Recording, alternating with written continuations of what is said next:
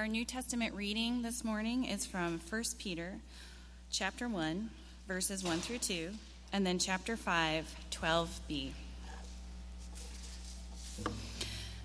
Peter, an apostle of Jesus Christ, to those who are elect exiles of the dispersion in Pontus, Galatia, Cappadocia, Asia, and Bithynia, according to the foreknowledge of God the Father, in the sanctification of the Spirit, for obedience to Jesus Christ, and for sprinkling with his blood, may grace and peace be multiplied to you.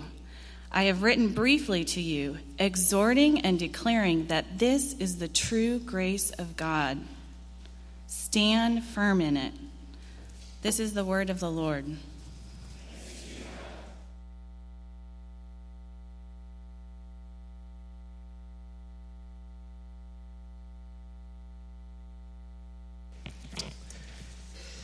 Well, over the last few weeks, as we finished up John's Gospel, we've been watching Peter, and we've seen Peter, this disciple of Jesus, this follower of Jesus. We've seen him fail pretty miserably. We've seen him deny Jesus, and we've seen him be restored on that beach by the risen Jesus. So graciously and mercifully that Jesus restores Peter and then tells Peter 3 times to go and tend and to feed his sheep.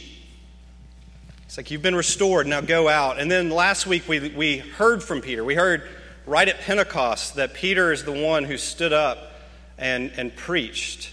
And by the Spirit, 3,000 people were added to the church that day. And so for the next couple months, we're going to sort of follow Peter as we listen to his first letter that he wrote to the church.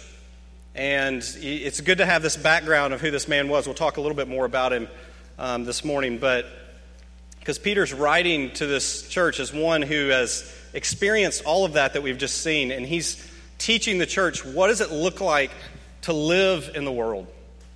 It's a big question. What does it look like for the church, to be the people of God in the midst of a world, and especially in the world he was dealing with, a world that was very opposed to the church, was persecuting these new Christians. What does Peter have to say to him? Let's think about that this morning, but let me pray first. Father, we give you thanks this morning for these words that you have preserved for us, that are inspired by your Spirit. We thank you that they are given to us this morning, your church. We thank you for the ways in which you have preserved your church through the midst of its own wanderings and its own sin, and that you have promised that the gates of hell will not prevail against it. And we pray this morning, we long for your church to bear witness of you and your love, and your forgiveness in the midst of our own culture. And so we pray that as we think about how to do that we would turn to you, and we would turn to your word, and that we would be open to learning, that you would change us and mold us and shape us, conform us to the image of your Son, Jesus. It's in his name we pray. Amen. Have you ever been in a context, I know you probably have, you've been in a context before where you just felt like a complete outsider? You felt like you kind of looked around and you were like, I feel like an alien here. I'm sure all of us, we experienced that. Maybe we experienced that. Maybe you experienced that this morning when you came into church and it's new to you. As I was thinking about this concept of being kind of an outsider or being alien or feeling like an exile, the first thing that came into my mind, with apologies to the middle schoolers in the room, was being in middle school. For me, at least, being in middle school, it may be great. It may have been a great experience for some of you, but in the school that I went to, elementary school, went through 6th grade, and then in 7th grade, you switched campuses. And you know what it's like. You're in 6th grade, and you're sort of the king of the school. Like, you've made it all the way to 6th grade. There's no one above you. Everyone is underneath you. You kind of rule the place, and that's at least how I felt. And then I went into 7th grade, and the campus that I went to, it was 7th through 12th. And so immediately you get there, and everyone is bigger than you. Everyone is older than you. The system is different. You change classes, bells would ring. I remember showing up and sitting down, and as the teacher started talking, I realized I was in the wrong class, like multiple times. And then you go in the hallways, and it's like a scene from an 80s movie. There's like all these big dudes leaning against the locker, and I'm like tiny and afraid. And you know that feeling when you feel like an outsider or you feel alienated. That one of the first things that we do is that we start to get kind of defensive. We want to assert our authority. We want, to take my illustration, I'm like, do you know who I was back in 6th grade, right? It's when we're outsiders or when we feel alienated, we look for something to root our identity in. We want to assert our identity. And, for those of you who are a little older in the room, that you know that middle school does not end in middle school. It's just a glimpse, sadly enough, it's just a glimpse of the way that the rest of the world often works and what it often feels like when we feel scattered and we feel alienated and we feel exiled. Where we choose to place our identity has an incredible impact on how we interact with the world around us. Let me say that again. When we feel scattered or alienated or opposed or persecuted, where we choose to place our identity has a major impact on how we interact with the world around us. Why do I talk about that this morning? Because Peter says in these first few verses, his introduction to this letter, he calls the people that he's writing to exiles. He calls them elect exiles. If you go to other translations, you might see the word strangers, or one translation calls them resident aliens. So where they reside, they are aliens. And what does he mean? He means that they're now citizens of a new kingdom, that they're now citizens of a new family, that they now have a new identity, and yet they still reside in a land where they are going to feel foreign.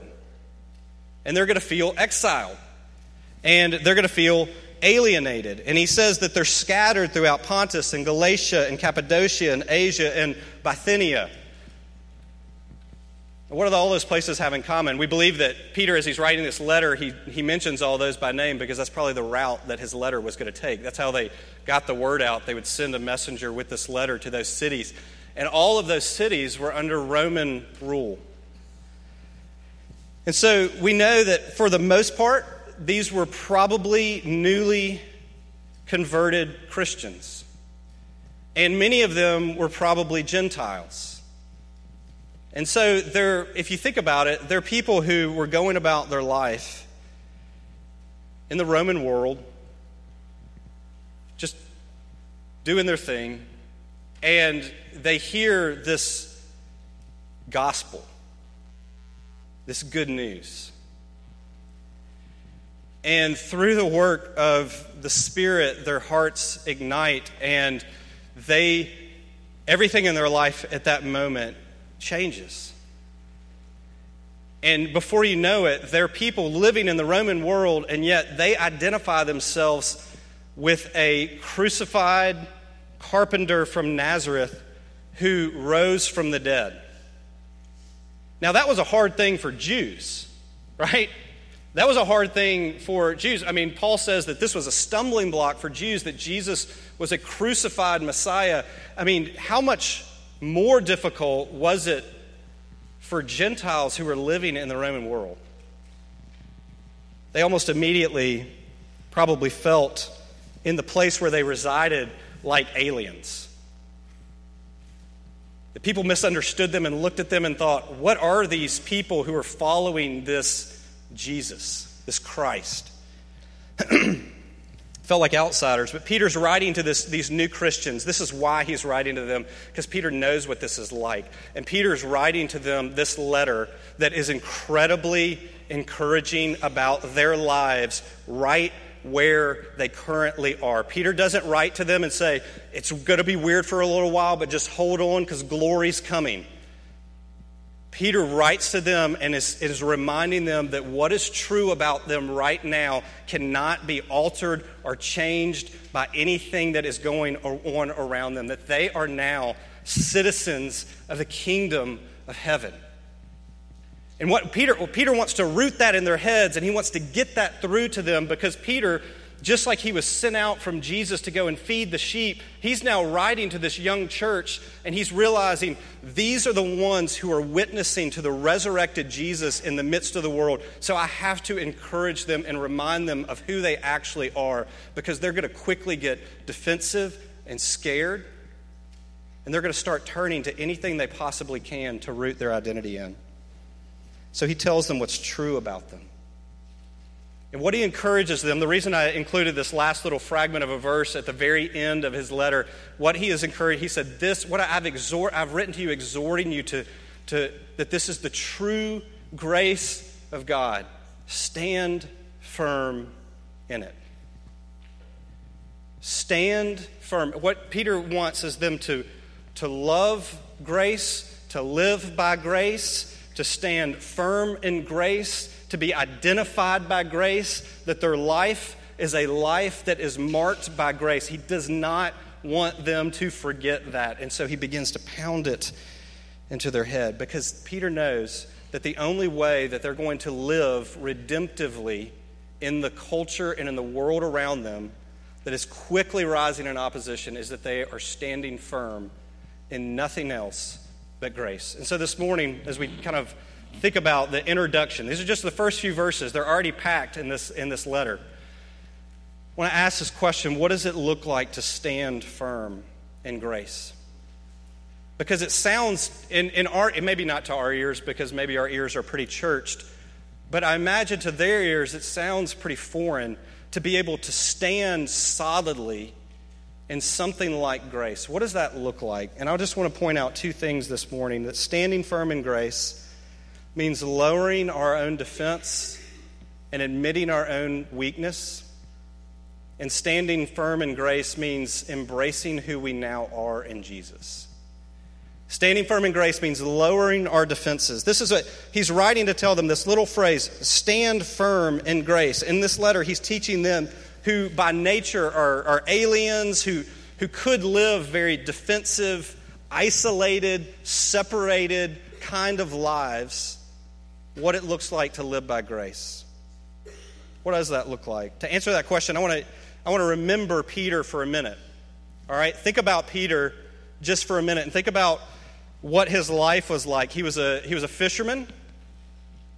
He was probably middle to lower middle class.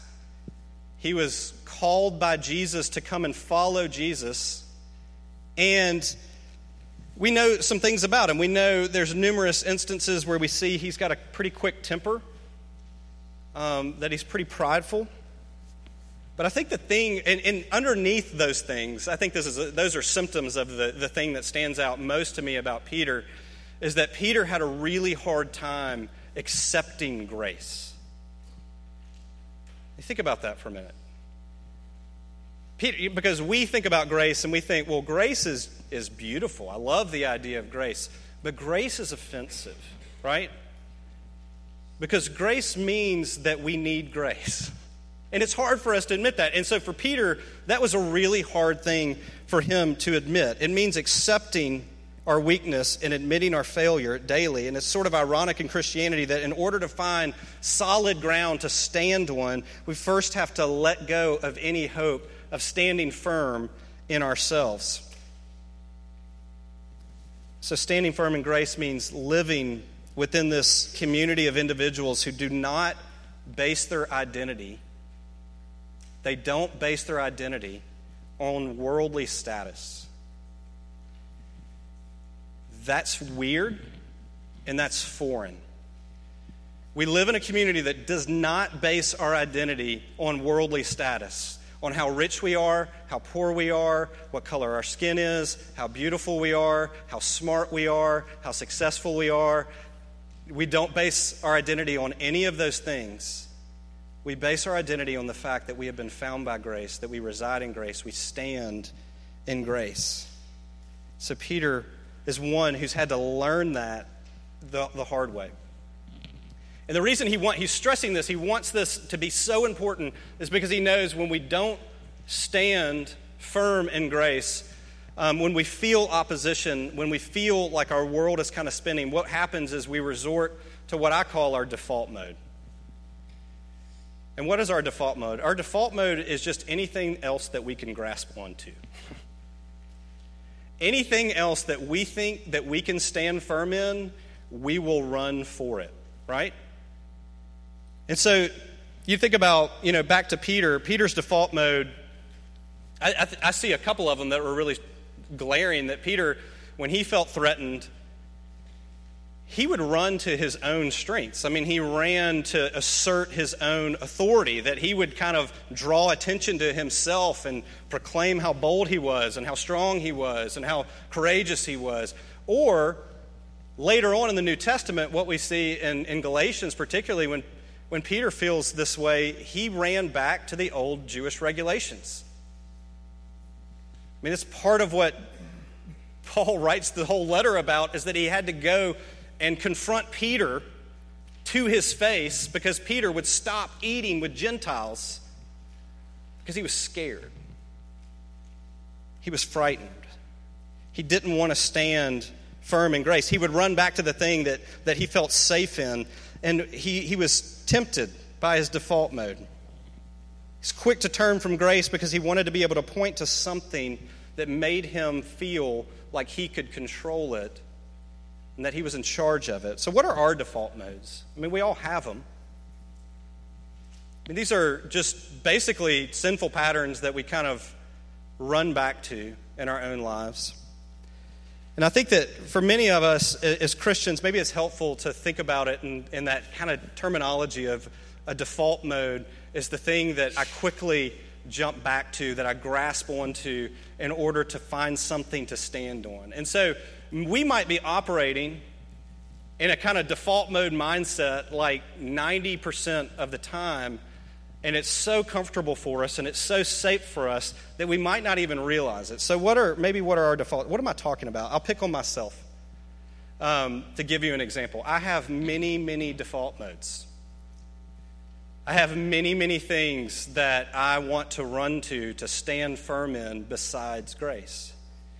And so one of the ones that I think is maybe easiest to explain in the few minutes that we have together without going into a long counseling session with you is that, like, when I feel out of control, one of my default modes is going to want to latch on to whatever I can that makes it look like I am in control.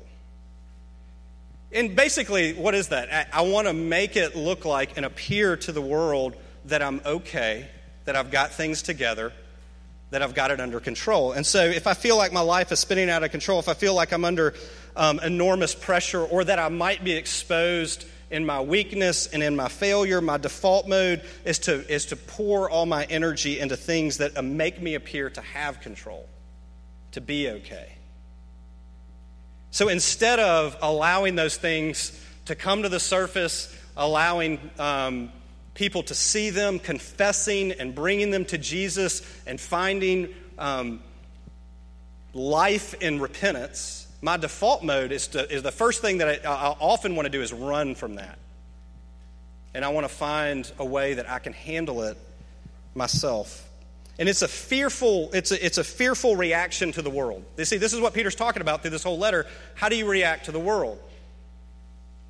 Well, my default mode is to react to the world through fear of what others might do or say or think about me if I feel like I'm spiraling out of control. That's not a firm place to stand, I'll tell you, okay? If you can relate to that at all, don't stand there. It's not. This is what Peter is getting at. I want you to stand firm in grace. That doesn't bring peace and it doesn't bring security. Why? Because it's still in your hands and it's up to you. It's not a firm place to stand. But what am I doing when I resort to my default mode? Well, frankly, I'm denying the gospel. I'm denying with my life the good news of Jesus because I'm trying to assert my authority over my existence. I'm trying to show people that I'm not weak when I really am. That I'm putting my hope in my ability to rectify a situation over and above putting my hope in Jesus. And you can see how this can become just sort of a way that we do life without even thinking about it. This is why I call it a default mode. That we can proclaim, I'm following Jesus, and that everything in our life might be actually resisting grace, pushing against grace, running away from grace. Instead of following the way of Jesus to find firm ground, really what my example is doing is just following the path of the world. It's appeasing the people around you. And I want to ask you the same question to think about that. Is it possible that much of your life consists in living in a default mode that is just a thinly veiled attempt to say that you do not need grace? I'll ask that again. Is it possible? Entertain the possibility with me that much of your life is actually lived in a default mode that is just a thinly veiled attempt to run away and to resist grace. That maybe we've hidden our sins so well because we don't actually want to, as we talked about last week, we don't actually want to face Jesus. Maybe that we're killing ourselves in school and we're killing ourselves at work because good grades or a financially stable life are the only thing that make us feel worth anything. Maybe our humor or our personality or maybe even our silence is just a way of constructing an identity that seems safe. Is it possible that we're seeking to stand firm in almost anything but grace? So Peter is writing to a group of people, and obviously in that group there's individuals, and I'm addressing you as individuals, but think about this. I think that what Peter really is most concerned about is collectively the church. What does it look like for the church to stand firm in grace and for the church not to slip into a default mode? Because as a body of Christ, they're going to feel threatened and defensive. And they're going to want to root their identity collectively in something else. Now, how does that happen? I'll just give you a really quick example. The last 30 years of American evangelicalism the church in America has felt defensive and threatened. And the way that its default mode has been to hitch itself to political power. It doesn't work. It's adopting the way of the world instead of learning what it means to stand firm in grace. The first step in standing firm in grace is admitting that you do not have a leg left to stand on.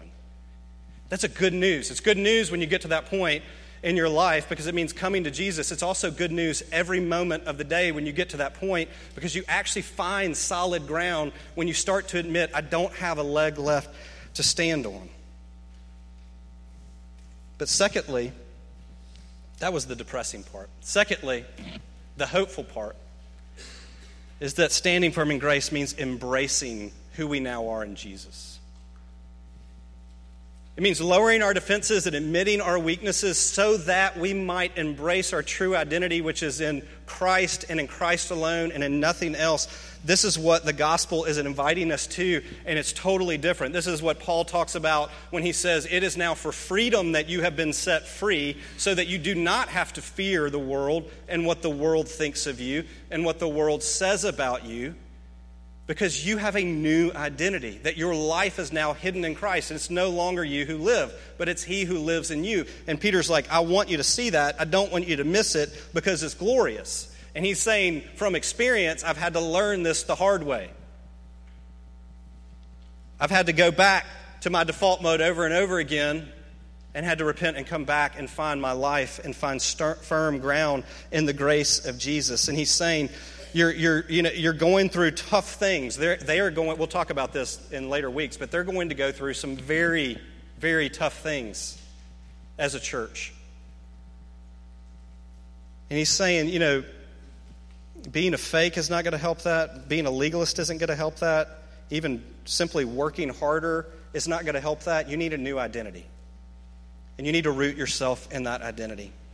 This is why Peter immediately, at the very beginning of the letter, this is why I love even his introduction, is like at the very beginning of the letter, he reminds them and he reminds us who we are.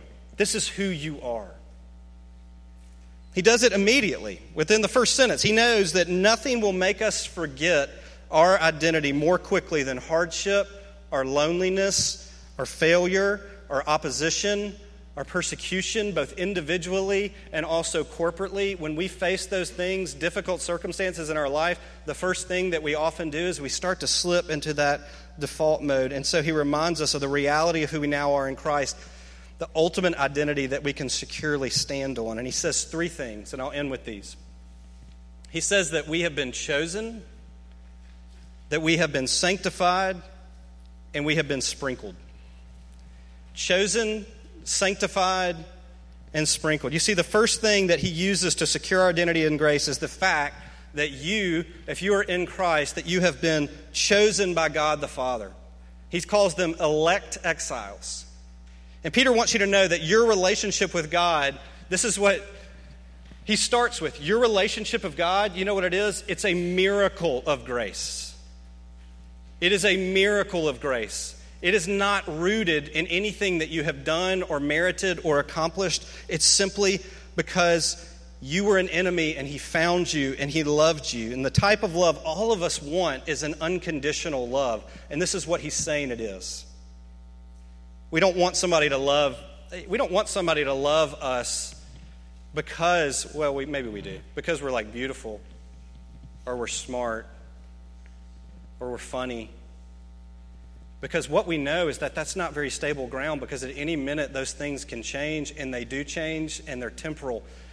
His love is not based on those things. He loves you because he loves you. It's unconditional. You are loved because he's chosen to love you. And if you believe in Jesus now, it is because he has pursued you from before the foundation of the world. And Peter says, how about you root your identity in that? How about you root your identity? This is what it looks like to stand firm in grace. That the world may say you're nothing. You might be nothing in the world. Your status might be nothing in the world. But listen, Peter lays out in his intro the fact that each person of the Trinity, they're all used there, were intimately involved in bringing you into the kingdom of heaven. Each person of the Trinity was intimately involved in pursuing you and finding you and taking out your heart of stone and giving you a heart of flesh and sprinkling you with the blood of Jesus so that you might belong to God forever. He wants you to root your identity in that. Who cares what the world says about you? Stand firm in grace. But he also says you've been chosen with a purpose, that you've been sanctified. And he says you were sanctified by the Spirit for obedience. Now, I don't know what you think about when you think about the word sanctified or sanctification. We oftentimes use that word, and the Bible uses that word, to talk about the process by which we are conformed more and more to the image of Jesus. But Peter's not using it in that way. He's using it in a different way. He's basically saying that if you lived during this time, you would have known that there were things that were set apart, they were sanctified, they were set apart for a holy use. So a priest in a temple would have instruments that he used that were sanctified because they were set apart, not for common use or daily use, they were set apart for holy use. And in the same way, Peter says that you have been sanctified, you've been set apart for a holy purpose. For obedience to Jesus as an instrument of redemption in the world. You've been chosen for a mission, to be freed by grace to the extent that you might be freed to become a minister of reconciliation, both individually and collectively. But then finally, he seals it with this. He says that you've been sprinkled with the blood of Jesus. You've been sprinkled with the blood of Jesus. It's strange imagery. It's rooted in the passage that Helen read to us earlier in Exodus 24, when all the people come out of slavery, that God brings them out of slavery, and they hear the heart of God, his law. And they say, we're able to do that. And Moses is like, no, you're not. And God knows that they're not. And so he immediately covers them with his blood. That he says, for breaking my law, blood must be shed. And so he already tells them right there at that point, I will bear the blow and the punishment for what you deserve. And Peter says, you too have been sprinkled with the spotless blood of the Lamb, so that you are now clean. He's saying in that my love for you is secure because it is costly to me. His love for you is guaranteed in the sprinkling of blood. So as we start this study, as we think about this letter, as we think about what it means to be chosen and sanctified and sprinkled, let's think about that question of what is our identity actually rooted in? What is our default mode that's already maybe wearing us out because we're working so hard to maintain it? And what does it look like for us individually and collectively to stand firm in the grace that Jesus has given to us? You see, the goal of this for Peter, the goal of this is that they then will look at a world around them that might be threatening them, may not understand them, and their response is not to adopt the same practices as the world, but their response is to respond to them in love and grace the way that Jesus has responded to them. So he's prepping them for that, and that's what we're going to see as we go throughout this letter. Let me pray. Heavenly Father, even as we hear those words, stand firm in grace, they might sound foreign to us because we might feel even this morning really wobbly,